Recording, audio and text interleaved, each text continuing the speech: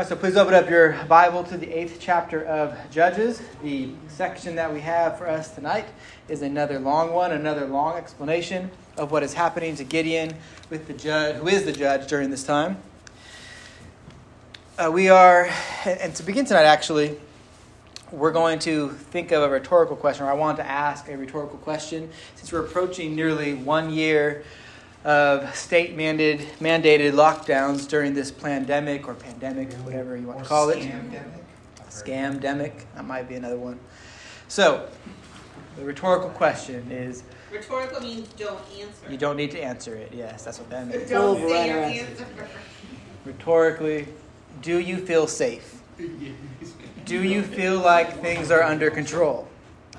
Do you have peace regardless of what is going on in this world or in your life in general? Well, the answer for many people right now in our society is no. I'm not simply speaking of the unbelieving portion of this culture, of this world. I'm not speaking of only the lost. There are many professing Christians, members in good standing at local churches, who, because of COVID, don't feel like they are very safe right now. People are scared. Some people are staying home. Some people avoid social gatherings. Some people are avoiding church even. Some people believe that wearing a mask is going to make them more safe. Some people believe that wearing 2 or 3 or 4 masks at the same time is going to make them even more safe. That keeps your sickness from getting to other people. Baker's dozen, yes. And some people are so scared that it seems like they're just not willing to go out until there's like a cure for death or something. It's a weird time that we are living in.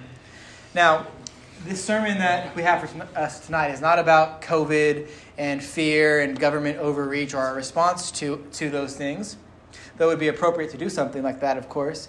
It's just a convenient example for us to consider.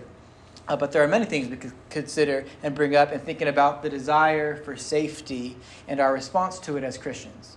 And in our passage for this evening, the issue of feeling safe is brought up, as well as a few other things. So we'll address those things as we get to them in the text. But let's read our text first, and then we'll pray afterwards. So follow along with me. The word of the Lord, beginning at verse 4 in Judges chapter 8. And Gideon came to the Jordan and crossed over, he and the 300 men who were with him, exhausted, yet pursuing. So he said to the men of Succoth, "Please give loaves of bread to the people who follow me, for they are exhausted, and I am pursuing after Zebah and Zalmunna, the kings of Midian."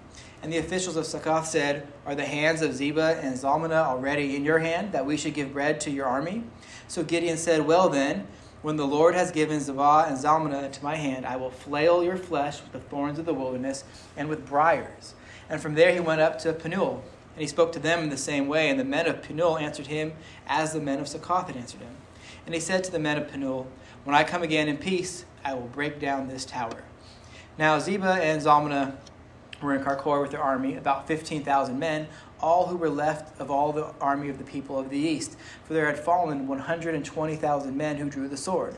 And Gideon went up by the way of the tent dwellers east of Nobah and Jogbehah, and attacked the army, for the army felt secure. And Zebah and Zalmunna fled, and he pursued them, and captured the 2 kings of Midian, Zebah and Zalmunna, and he threw them, all the army, into a panic. Then Gideon, the son of Joash, returned from battle by the ascent of Heres. And he captured a young man of Succoth, and he questioned him. And he wrote down for him the officials and the elders of Succoth, 77 men. And he came to the men of Succoth and said, "Behold, Zebah and Zalmunna, about whom you taunted me, saying, 'Are the hands of Zebah and Zalmunna already in your hand, that we should give bread to your men who are exhausted?' And he took the elders of the city, and he took thorns of the wilderness and briars, and with them taught the men of Succoth a lesson. And he broke down the tower of Penuel, and he killed the men of the city. Then he said to Zebah and Zalmunna, 'Where are the men whom you killed at Tabor?' They answered, 'As you are, so were they. Every one of them resembled the son of a king.' And he said, 'They were my brothers, the sons of my mother. As the Lord lives, if you had saved them alive, I would not kill you.' So he said to Jether, his firstborn, 'Rise and kill them.' But the young man did not draw his sword, for he was afraid, because he was still a young man. Then Zebah and Zalmunna said, 'Rise yourself and fall upon us, for as the man is, so is his strength.' And Gideon arose and killed Zebah and Zalmunna, and he took the crescent ornaments that were on the necks of their camels. So that ends the reading of God's holy, inspired, and sufficient word. Let's pray. Father in heaven, we thank you for your word. And we pray that you would help us to have understanding. We know that, Lord, we can hear your word with our ears just because of your providence in your life, that we all have hearing that works. But for us to truly understand and take from it what you desire, we need you, Holy Spirit, to turn our ears on, as it were. So help us to truly to hear with the faith, and from it to know you more and to know our need of you. In Christ's name we pray. Amen. All right. So another long passage, and we see in it that the battle has been continuing. The battle that Gideon had with the Midianites will come to an end in our passage. The Midianites have technically been defeated and pushed back, but Gideon and his army of 300 are still pursuing them. We read last week about how Ephraim became involved in that pursuit. And there's some debate actually as to the timing of these events and the events that we now read of. There's debate about the timing of the events with Ephraim and then these events that we just read just now. Some commentators, and actually a commentator by that, do you know what preachers mean when they say commentators? We have these books that people have wrote that are called commentaries. They're like cheat sheets for pastors. Like cheat sheets for pastors. I mean, that's not totally far off, I guess. These are, scholars, people who have studied the word for a long time, and they write about a book of the Bible and about every single verse, getting down. Some are more technical than others. Some are more homiletical, meaning they're kind of like for preaching, or they're basically preaching itself. But others are very technical. So there's many. Some are really good, some are trash, and you want to stay away from them.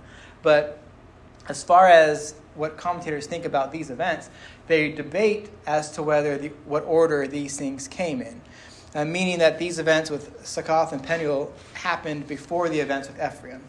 And perhaps, if that's true, perhaps the reason for that is because of the differences that we see in Gideon between the two accounts. With Ephraim, in the account in verses 1 through 3, Gideon was wise, he was humble.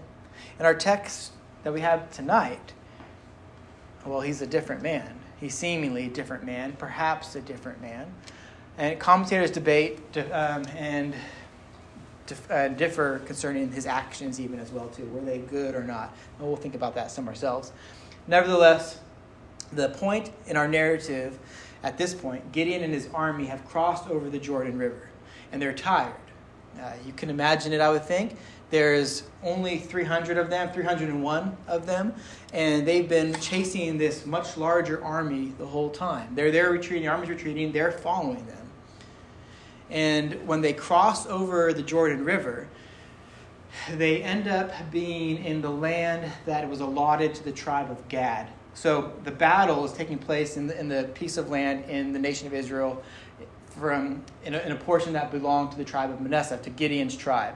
But in the time of the judges, if you were to look at like a map, you would see the Jordan River, and on the left side of it, on the west side of it is Manasseh, on the right side is Gad. They almost line up perfectly. So that anywhere you would cross from Manasseh over the river, you'd end up in Gad, another tribe of Israel. Gad was another tribe.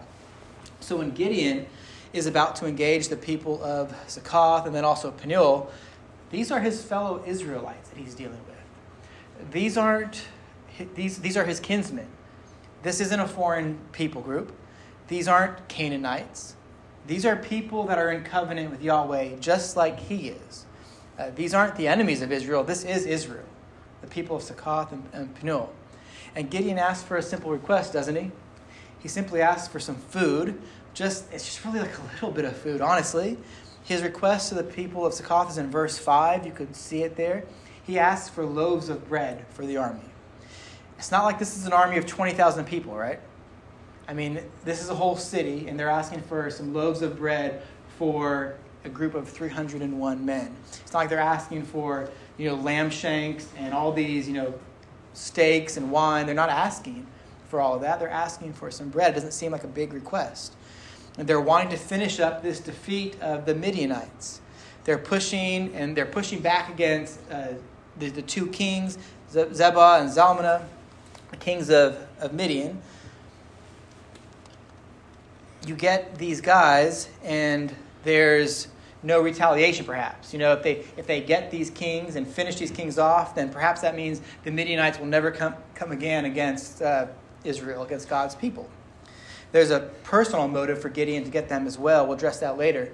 But in our text, Succoth refuses. They don't give them the bread that they need.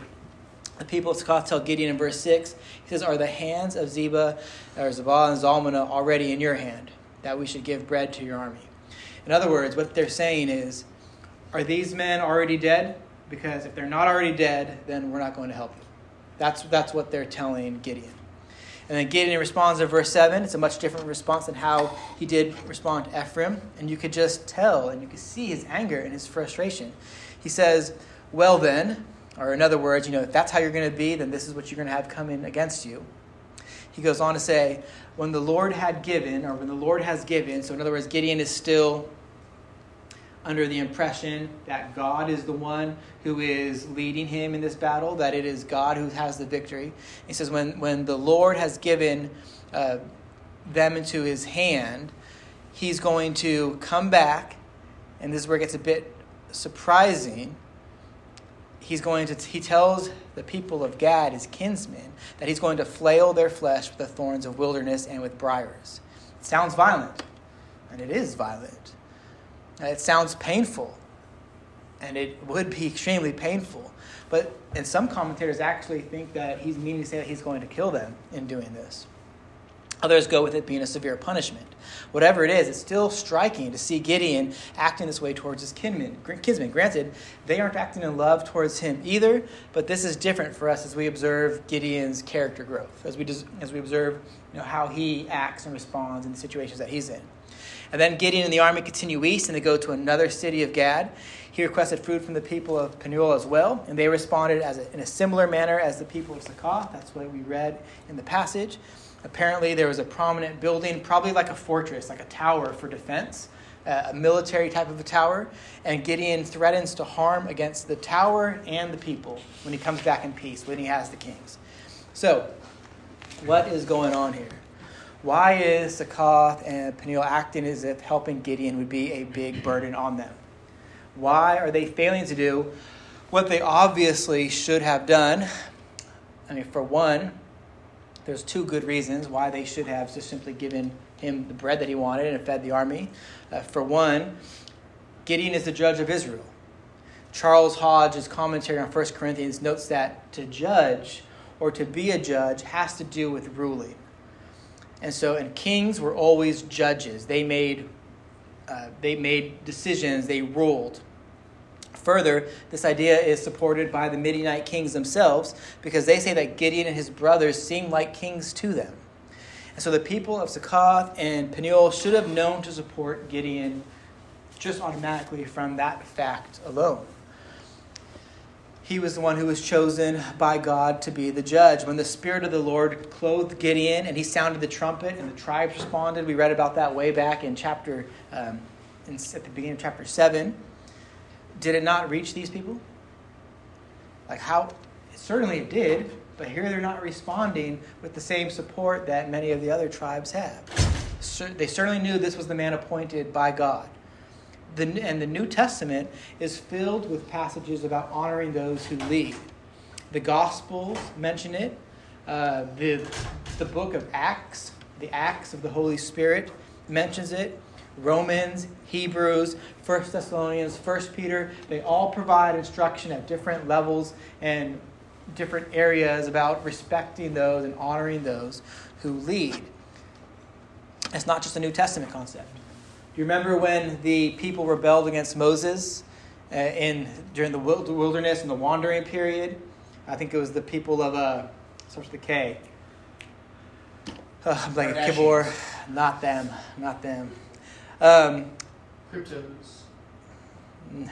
Cryptocurrency? No, it's not that either.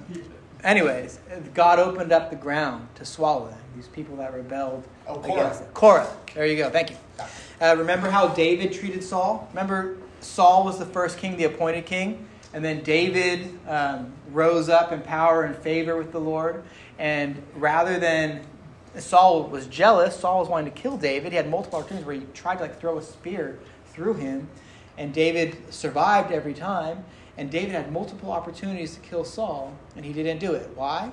Because Saul was the appointed king by the Lord, even though by that time the Lord was raising David up. And even more, the people of Gad, they know the law of God. Remember that you can break the law of God down into two sets, into two tables. The first 4 commandments, the first table of law, tell us how to love God. The second table tell us how to love our neighbor, or in other words, tell us how to love other people. And so the people of Gad knew this. In fact, the 5th commandment instructs all people everywhere how they are to hold those who lead in honor. That doesn't mean blind obedience and abject submission, mind you. You need to evaluate every situation, but in general, we are to give honor. Does anybody remember what the 5th commandment is? What is the 5th commandment? Honor your father and your mother, that your days may be long in the land that the Lord is giving to you. So the general equity of that commandment, meaning the principles that we take from it, instruct us how we are to act lawfully towards those over us in whatever sphere of life we are in. It mentions specifically mothers and fathers as a child, but it has application to us as citizens living within a government. It has applications to us as people living under God. Now, it's pretty simple. If the people of Succoth and Peniel found themselves in the shoes of Gideon, wouldn't they want to be received with gladness? If they were in Gideon's shoes and they were asking for bread from Gideon, wouldn't they, and they were tired, and they were doing this good thing, wouldn't they want bread themselves? Wouldn't they want food? They would, right? They absolutely would. Matthew 22:36-40 says this. Somebody comes up to Jesus, asking him a question, and he says, "Teacher, which is the great commandment in the law?" And he said to him, "You shall love the Lord your God with all your heart, with all your soul, and with all your mind. This is the great and first commandment. And the second is like it. You shall love your neighbor as yourself. On these 2 commandments depend the law and the prophets." So, if they would have wanted this done to them, then, which of course they would have, then it is within reason to think that it would have been the right thing for them to do it for Gideon and his army. So what is it that is preventing Succoth and Peniel from doing what is right? Why is it that they're not loving their neighbor? Why is it that they find themselves now in violation of the law of Yahweh, right? If they're not loving their neighbor properly. The answer is found in Succoth and Peniel's response.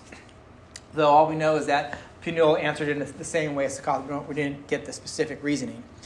You see, in the minds of the people of Succoth, they felt like they were still in danger. And the reason being is because Zebah and Zalmunna were on the loose still. They are overcome with fear, and because of that, they don't do what they should have done. They realized that they weren't safe because the Midianite kings were still alive. And so, just in theory, in possibility, what if Gideon and his army don't catch up to them? What if Gideon and his army do catch up to them? And mind you, there's only 300 of them versus 15,000, or 301 versus, 15,002 of the Midianites. Will they for sure beat them? Well, it's a promise of the Lord, so of course we know they would. But they are in fear. Their worry is that Gideon will not win, and then the Midianites will hear about their support of Gideon, and then they'll come back and get revenge on them. And so they refuse to help Gideon. And to a lost person, to a person who doesn't know the Lord, that sounds rational. It might appeal to the Christian, to our flesh even.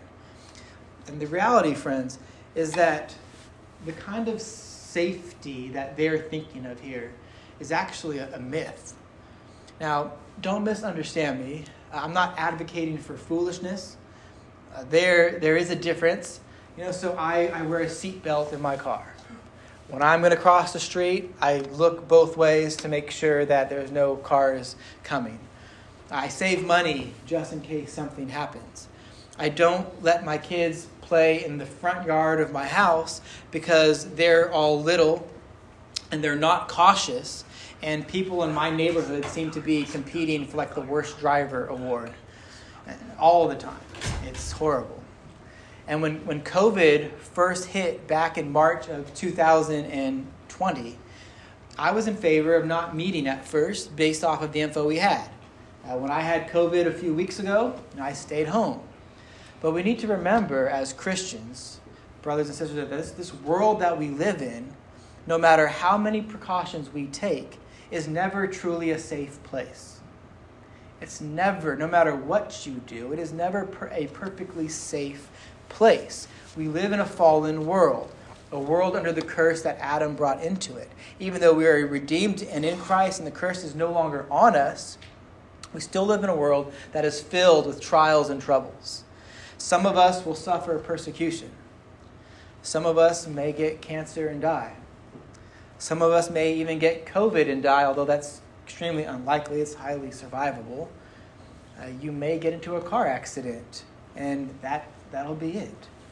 My point is that we cannot, if we are to be obedient to God, be so concerned with our safety that we fail to obey and honor the Lord.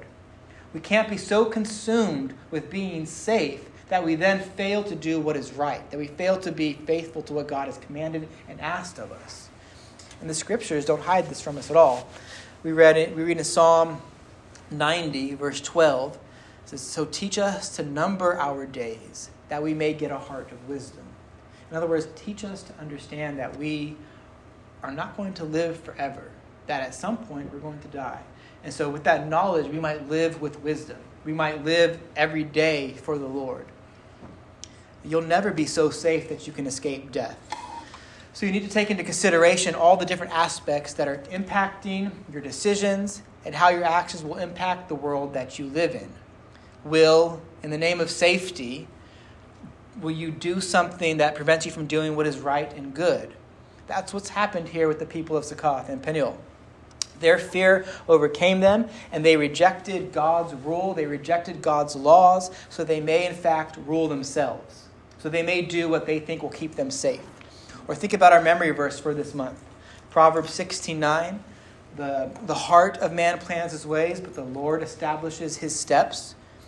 Now, that truly applies to every person that has ever lived or ever will live or ever has lived. Whatever we plan doesn't cancel out the plans of the Lord. Whatever it is that we plan to do, it doesn't override what God's sovereign will is, what his providential hand is going to accomplish throughout history. And I guess the unfortunate thing from our perspective, if you don't know the Lord at least, is that you don't know what God's will is. And so that might be a scary thing. But for the Christian, we should be a little bit different because we know that no matter what happens, God is for us in Christ. Now, God, the letter to the Hebrews tells us that God has appointed for every man to die but once. So from God's perspective, he's not surprised or in the dark concerning when our safety will run out. God himself is not safe. He's God. We can't approach him any way that we think that we might want to. There are many passages of Scripture that testify to this. Think about Isaiah. God is holy, we are not. When Isaiah was confronted with the holy nature of God, do you remember what he said? He said, "Woe is me, for I am lost," or I am undone. To paraphrase C.S. Lewis, God is not safe, but he's good. And as Christians, we especially know that to be true. We see God take Joseph, for example, through many hard trials in the book of Genesis, right? Pretty much the whole last half of the book of Genesis is devoted to God's providential dealings with Joseph. And God was with him throughout every step. Jesus promises that he will always be with us at the end of Matthew's gospel. And we have the promise from Romans that God will work all things together for good for those who love God and are called according to his purposes. So we can't always just live in this little bubble of safety that we try to control. Because even when we're in dangerous situations, or situations that might pose a threat to us, we don't know the end, we're not sovereign like God, and we know that still as Christians at least, that God is with us through them all, and he's working through these things for his glory, for our ultimate good.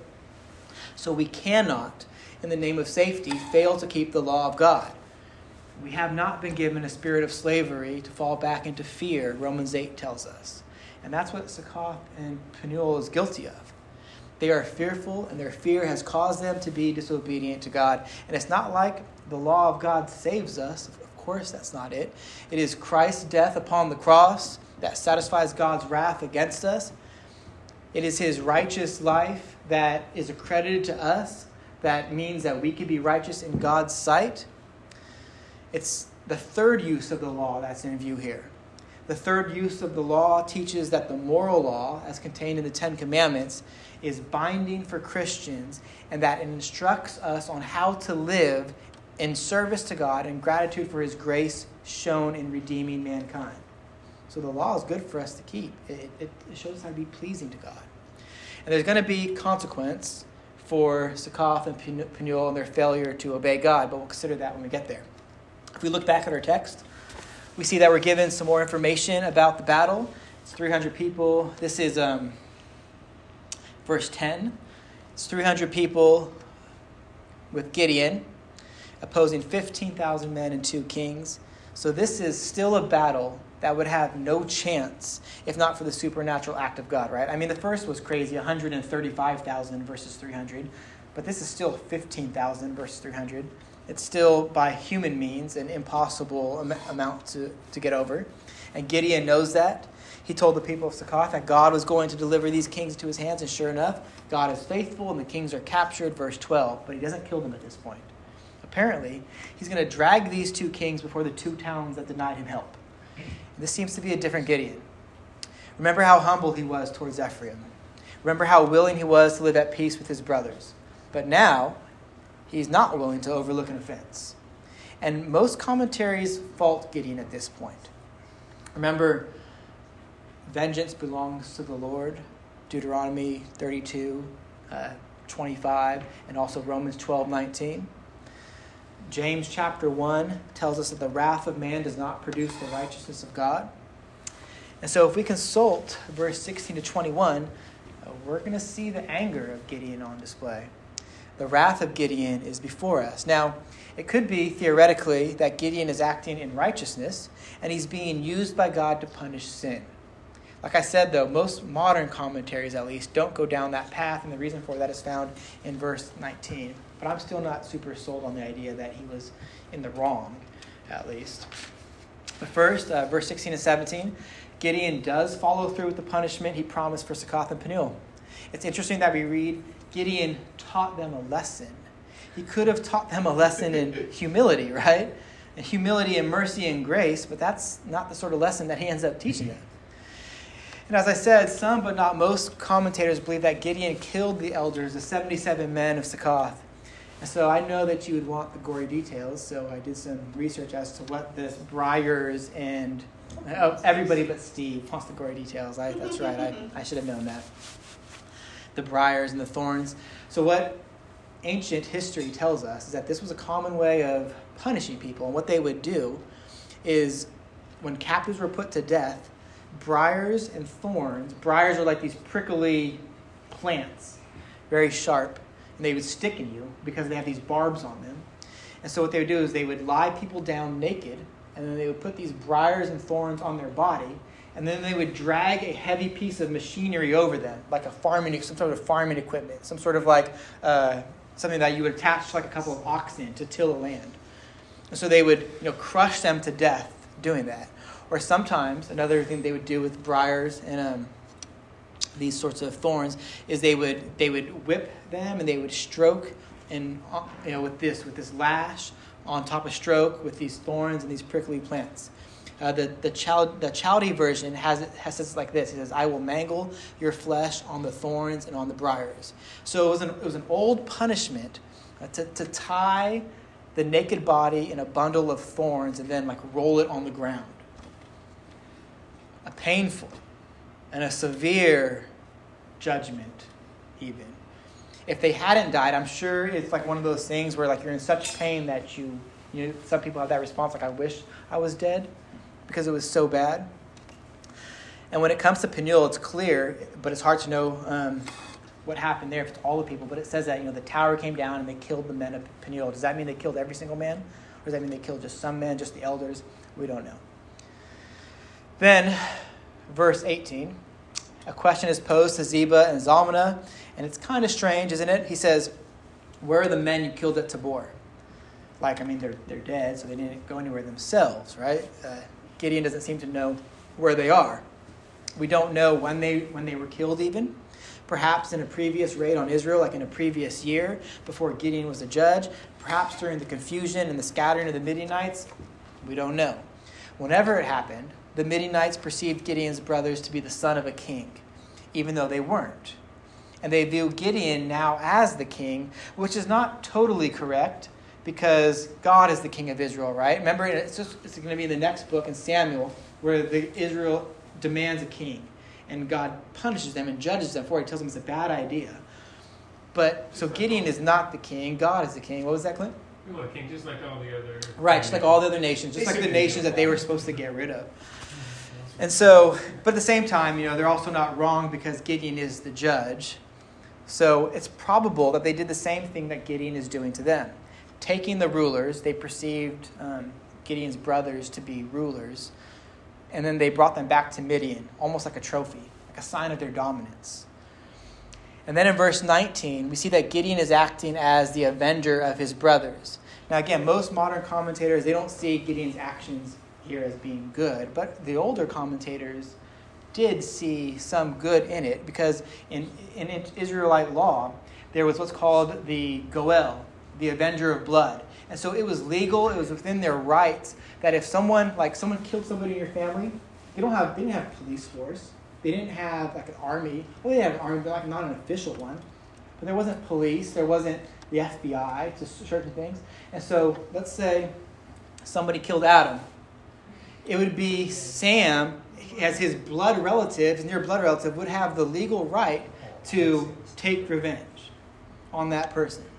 In that case, he would be legally able to do so.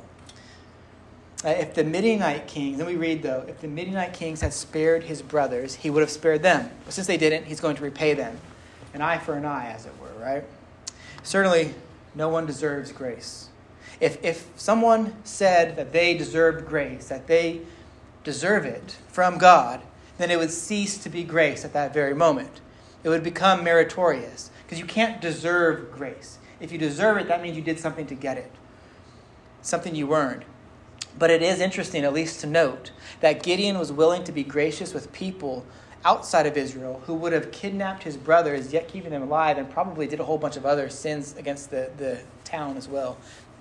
Yet he was harsh towards Gad. If anything, it's a simple reminder, friends, that our hope must never be in men. Our hope must only be in Christ through faith by grace. He's the only one who is beyond reproach in all things. He never wavers. There's no shadow of turning in God. He is the same yesterday, today, and tomorrow.